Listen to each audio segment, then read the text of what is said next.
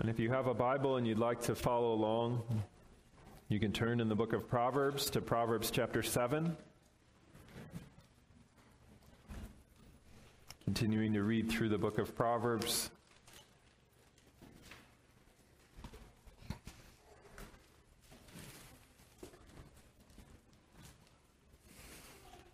Proverbs chapter 7, we'll read verses 6 through the end of the chapter. Lend your attention, this is the word of God.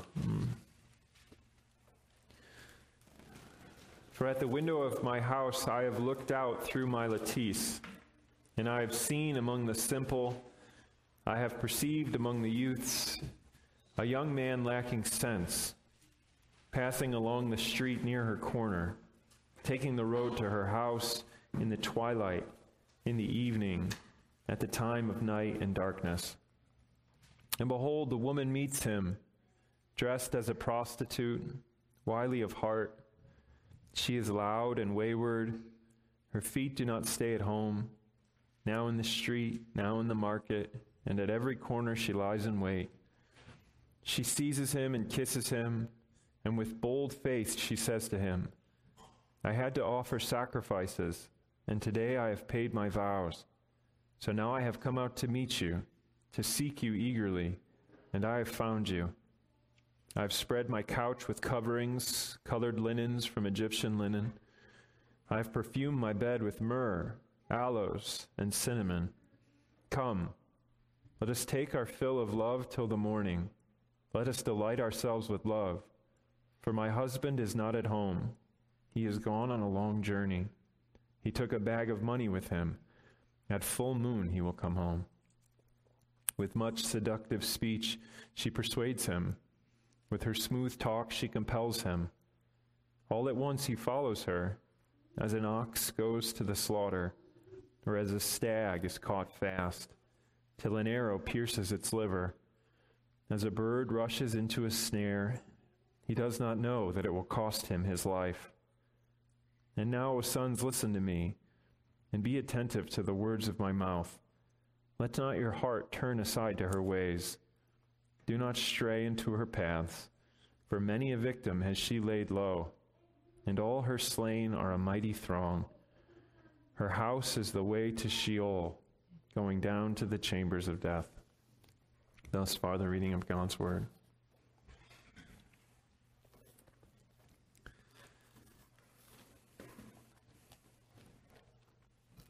I invite you to join me in prayer as we ask God's blessing upon the reading and the preaching of his word. How good your word is, O Lord. How searching. How much light. What a blessed gift it is, Father, to hear it read and proclaimed, opened, taught. And so be pleased, Father, to bless the reading and the preaching of your word now, that your people may be built up and strengthened, retrieved and corrected, nourished, sustained. Above all, O Lord, exalt Jesus Christ, our King, that we may behold him, for in seeing him we have life. And pray these things in his precious name. Amen.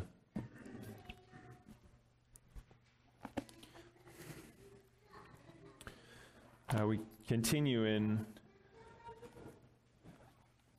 the Westminster Shorter Catechism, although we're taking a slightly different approach this evening.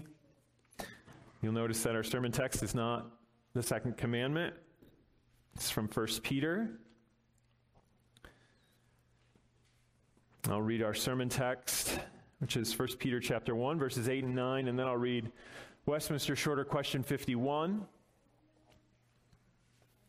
But first, the reading of God's word. Though you have not seen him, you love him.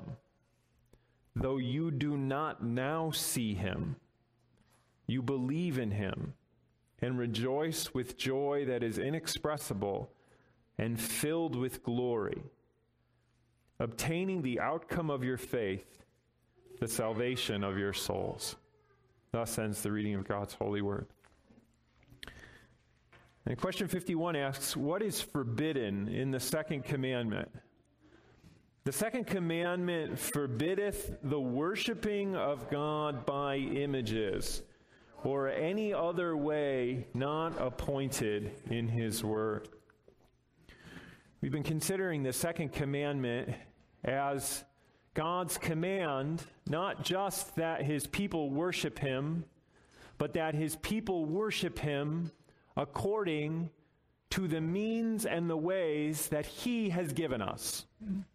And we are not free to invent an approach unto God. The strict interpretation of this commandment is here set forth. What the second command is mostly concerned with is images. Worshiping images. If you know anything about Israel's sad history, you know that this was quite literally a sin that they fell into. When we speak about our idolatry, we talk about giving our allegiance to things, right? We talk about worshiping things. We don't mean that we bring a pile of money into church and we all bow down before it. What we mean is that we arrange our lives such that our devotion to money is plainly made known. But there's a sense in which the prohibition against images has its most obvious and strictest context in the worship life of Israel, where it was quite literally that they would set up an image and they would bow down to it. The Westminster Shorter 51 says, well, obviously you can't do that. Obviously, that's not a part of our life as the Christian church. But one related topic that you'll often find treated in the Reformed exposition of the Ten Commandments relates to the question of images of Jesus. Now, maybe you've never thought about this before. But if you look at the Westminster Larger Catechism, you'll find explicitly forbidden, according to the second commandment, not just images of the Father, but images of the Son. And not just in the context of worship, but in any context. That's a part of our Reformed heritage, it's a part of our Reformed tradition in terms of understanding this prohibition, not to be simply the invisible God, but even the one who, in the fullness of time, took on flesh. I think there's an unfair assumption about the Reformed position on why we're opposed to images of Christ. There's an unfair assumption that it's just based on a simple syllogism, a simple logical construction. Well, the Bible says you can't have images of God. Jesus is God. Therefore, you can't have images of Jesus. Now, if that convinces you, well and good. I selected this text from 1 Peter because I think there's something more going on with our opposition to images of Christ. It's more sophisticated than that, or at least it's more important than that, I guess you can say. It's a part of Christ's design. So I want to make 3 observations from this text tonight. The first is that many have seen the King. The second is that you have not seen the King, and that's by his intention. And the third is that we will see the King, and that's by his design as well. So first, many have seen the King. Peter says, you have not seen him, but you love him. And he strongly implies in you have not seen him that we have seen him. Peter was an apostle. Peter had to have seen him to be an apostle. It's one of the qualifications of being an apostle. And this is a very important point in our faith, is it not? That the Christian faith is built upon the testimony of reliable witnesses. I'm sure you know this. I'm sure this is well-worn ground for you. But what we have in the New Testament are eyewitness accounts of the Lord Jesus Christ. Jesus, by his design, gathered unto himself men and women to be witnesses. And then he sent out the men as apostles, saying, you will be my witnesses. So this is a very specific arrangement wherein reliable witnesses are shown who the Lord is, what he has done, what he is saying, and then they're sent out. John opens his epistle with essentially this very point. 1 John chapter 1, starting in verse 1. That which was from the beginning, which we have heard, which we have seen with our eyes, which we have looked upon and touched with our hands. That which we have seen and heard, we proclaim also to you. They saw him, they heard him, they embraced him, and they worshiped him. Matthew 24. Now the 11 disciples went to Galilee, to the mountain which Jesus directed them, and when they saw him, they worshiped him. Luke 24. And they worshiped him, and they returned to Jerusalem with great joy. They worshiped the true image. They worshiped the true image, the exact image, the revealed image, the risen and soon to be ascended image, the Lord Jesus Christ. It's significant for our purposes because we're reminded that worship according to sight is a blessing. It's not a problem. Worshiping according to sight is not a problem per se. And thus the question of whether or not we now worship according to sight, whether we have something afforded to our physical sight, is not a philosophical question. It's a redemptive historical question. It's a question about God's timeline and God's purposes. It's not a metaphysical speculation. It seems better to wrestle with the idea of images, particularly the idea or the question of images of our King, under the broader headings of the age of sight and the age of faith. And I assure you, beloved, we are squarely in the age of faith. But the disciples, the apostles, they got to taste the age of sight. That's very much what Christ's earthly ministry was. It was this powerful inbreaking of the kingdom of heaven. Why? Because the king was right there. Consider what they saw. They didn't just see him. They vividly saw the full manifestation of his power when he touched and healed. When he multiplied fish and loaves to feed 5,000, 4,000. When he spoke a word and Lazarus came out of the tomb. They didn't just see him, they saw his power uniquely on display. They were very much tasting the reality of the age of sight. The day of beholding the king was also the day of beholding the king's power in a unique way.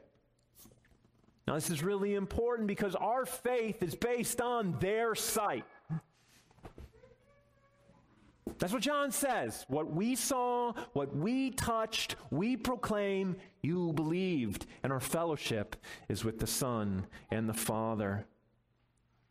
Jesus' very design is that these testimonies to who he was, to who he is, to what he did, would generate faith in him. They've seen the King, and we have believed their report. But even during Jesus' time on earth, he's preparing his people for a shift. He says these things like, the days are coming when you're going to long to see one of the days of the Son of Man, and you're not going to see him. He says things like, the days are coming when I'm no longer going to be with you, and you're going to want to go where I'm going, but you can't come. The days are coming when you're not going to see me.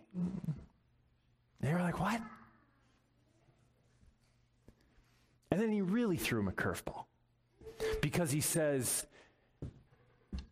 it's better. I remember when I was engaged, and Samantha and I were living a country apart. You couldn't have given me enough money in the world to believe that it was better not to see her. Jesus says it's better. Imagine the confusion that would have caused. But I like being with you. And he says, no, it's better that you don't see me.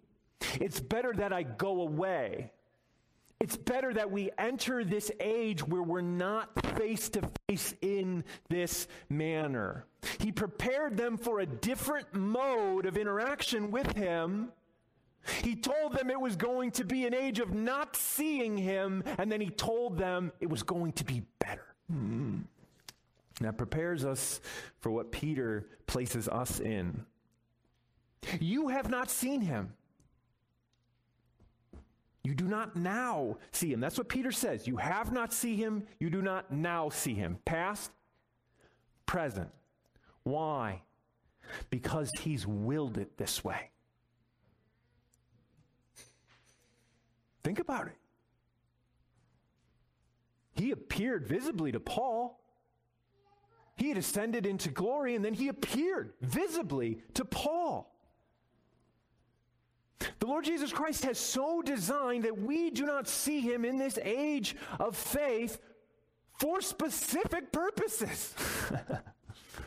Peter ties this age of faith, this age of not seeing, with all manner of blessing and benefit that are difficult. And the not seeing is one of them. He says this whole age of not seeing is a trial. A trial that is firing your faith and refining it. And this, by God's design, every single part of it, including the non-sight. I think that's important. You're frequently going to find accusations raised against those who think there shouldn't be images of the Son. You'll hear people say things like, well, that's docetism. It's docetic. It's just the old heresy of docetism making a comeback. That's a very serious accusation. First of all, I hope you're not just going around accusing people of heresy. You shouldn't be. Docetism is a Christological heresy. It's a heresy about the nature of Jesus Christ. It says that Jesus Christ did not really have a true human nature. He just seemed human. He just appeared human, but he wasn't really human. Why? Because Godhead and manhood are incompatible. Manhood is utterly unworthy of Godhead. So you'll find the ancient creeds pronouncing on this rather definitively.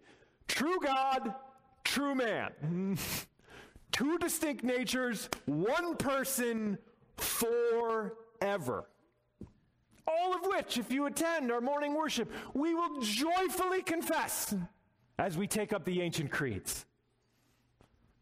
All of which is basically taken word for word and put in the Westminster Standards. So the accusation is really quite silly and rather irresponsible. The objection to images of Christ is not because somehow we don't believe he was true man. That's plainly settled in statements like those of John, that which we touched, that which we handled. Or his later pronouncement, let the one who says that Jesus Christ did not come in the flesh be accursed. It's also settled in the testimony that we pass on to our children. Think of some of the best stories, your favorite episodes in the Gospels. To my mind, there's no more exciting episode in Jesus' life than when he stills the storm. It was my favorite episode growing up as a kid. It's very gripping to a child. Growing up in the Midwest, I loved thunderstorms. I loved them. They're remarkable displays of power. I loved them from inside of a brick house with a basement. Their noise, their force was incredible to behold. I was enamored as a little kid. So when my parents told me this story about Jesus of Nazareth asleep in a boat being accosted by something like one of these Midwest storms, and then he woke up and he told the storm, shh, I was amazed as a kid. Those are the sorts of testimonies that we give to our children about who this one is, who this one whom we serve is. There's no denial of his humanity. There's no denial of his divinity. It's right there. He was asleep, just like you, just like me, just like some of you right now. He was asleep as true man. And then he woke up. And he told the storm to go to sleep. Very much not like true man. In fact, we're led with the apostles to declare, what manner of man is this? The objection to the images of Christ is that the king, who's stilled the sea, has willed not to be seen right now. He says, it's better that you don't see me. In fact, he pronounces this very blessing in John. Jesus said to Thomas, have you believed because you have seen me? Blessed are those who have not seen, yet believed. The age of faith is contrasted with the age of sight, and we live squarely in the age of faith. So the heart of the matter seems to be contentment and trust with the current arrangement of the king's rule and reign. But I will say there is one sense in which we do see him now. And all of our interest in drawing pictures of Jesus have made this vision of the king less important, whether they intended it or not. It's really interesting to me that the only physical description we have of the Lord Jesus Christ is so general as to be basically useless in terms of reconstructing an image, unless it is a very basic image. What I mean is, the only physical descriptors that we get of Jesus are of his wounds. We know nothing about his height. We know nothing about his weight, his eye color, his hair color. But two of the gospel narratives go out of their way to describe his wounds. John records Jesus saying, put your finger here. See my hands. Put out your hand. Place it in my side. The physical description that we get of the Lord Jesus Christ are of his sacrifice, as uniquely revealing who he is. John sets the same thing forth symbolically in Revelation 5 when he looks and he sees a lamb standing as though slain. It's very interesting to me that the one image that we have of the Lord Jesus Christ presses this very thing upon us. A broken loaf and a poured out cup. Bread and wine. Images. Make no mistake, we do not worship or venerate these signs and symbols, but we do receive by them testimony to our senses, handling, touching, seeing, indeed tasting that the Lord is good. It's one of the reasons why the sacrament is so vastly superior to any visual image we might create. Not just because it's directly from the Lord Jesus Christ, but also because Jesus didn't come to be stared at and contemplated like a piece of art. He came to give life and that abundantly. Or if you like, he came to be participated in. Or if you like, he came to be embraced. Or if you like, he came to be eaten and drank. However you want to present that intimacy, you get a glimpse of it, indeed a taste of it, in the supper, because wine does something to you. Bread does something to you. It cheers and it nourishes. And as much as I love looking at Rembrandt or Caravaggio, with all due respect, I'd rather have a glass of wine and a loaf of fresh baked bread. And it also seems to me that by humbly receiving the Lord's gift in the sacrament as a true communication of who he is, what he looks like, so to speak, we avoid that inevitable sin of making Jesus in our image and likeness, which is perennially happening with any sort of sketch or drawing. The loveliness of our receiving the supper is we can be confident that we are not shaping him into our image and likeness. Indeed, we receive it expecting him to shape us into his image and likeness, the very image and likeness that is on display in the supper, namely of self-giving love. The Gospels aren't interested in physical descriptors of the Lord Jesus Christ, but they are very interested and very capable and do an excellent job rendering a character portrait of the one who is meek, lowly, and mighty to save. It's the image of loveliness into which we are being conformed as we partake of the one to whom these blessed signs and symbols point us. 1 John 3:16. By this we know love, that he laid down his life for us, and we ought also to lay down our lives for the brothers. The vision of love, perfectly on display.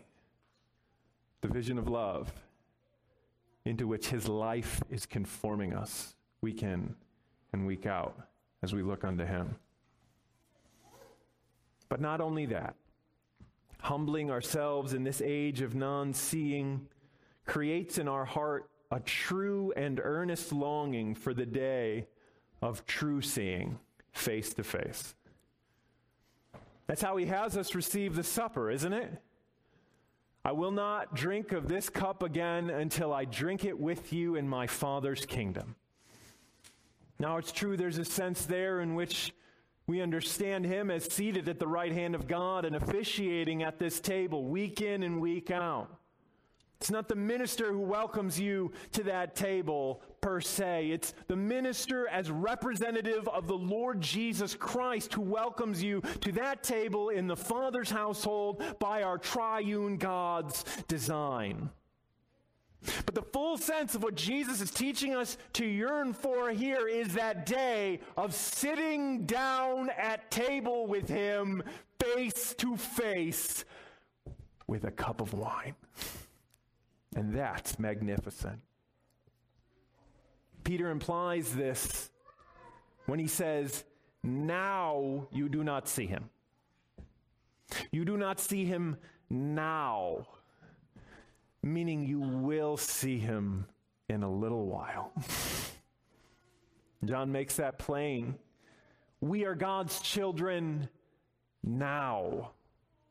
And what we will be has not yet appeared. But we know that when he appears, we shall be like him, because we shall see him as he is. The blessing of sight is the blessing. We're so impatient. And it's this longing for the day of sight that actually makes pictures rather silly, doesn't it? You can imagine a wife longing to see her husband.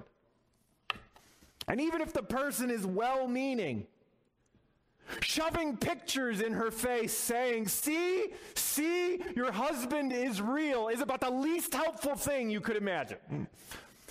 Because she's going to say, I know he's real. That's not my problem. I want to be with him. But it's even more repugnant than that. Because the picture is not her husband. It's a random person. And it's shoved in her face, and she is told, see, your husband is real. Look at this random picture that we've called your husband. To which the wife hopefully says, that's not my husband. Please take that picture away. To show a woman a random picture of a man is not offensive. To show it to her and demand that she believe it's her husband is actually absurd. The mildest way to put our objection to images of Christ is we don't need them because the King has designed to sustain our faith in this age of the gospel being proclaimed. A stronger way to put it would be by putting a vain imagination before a longing heart, we offend the true husband and do the longing wife no true service. Instead, let us avail ourselves of the life-giving presence that the Lord Jesus Christ has given us in the visible sacraments, which are made effectual by the Word.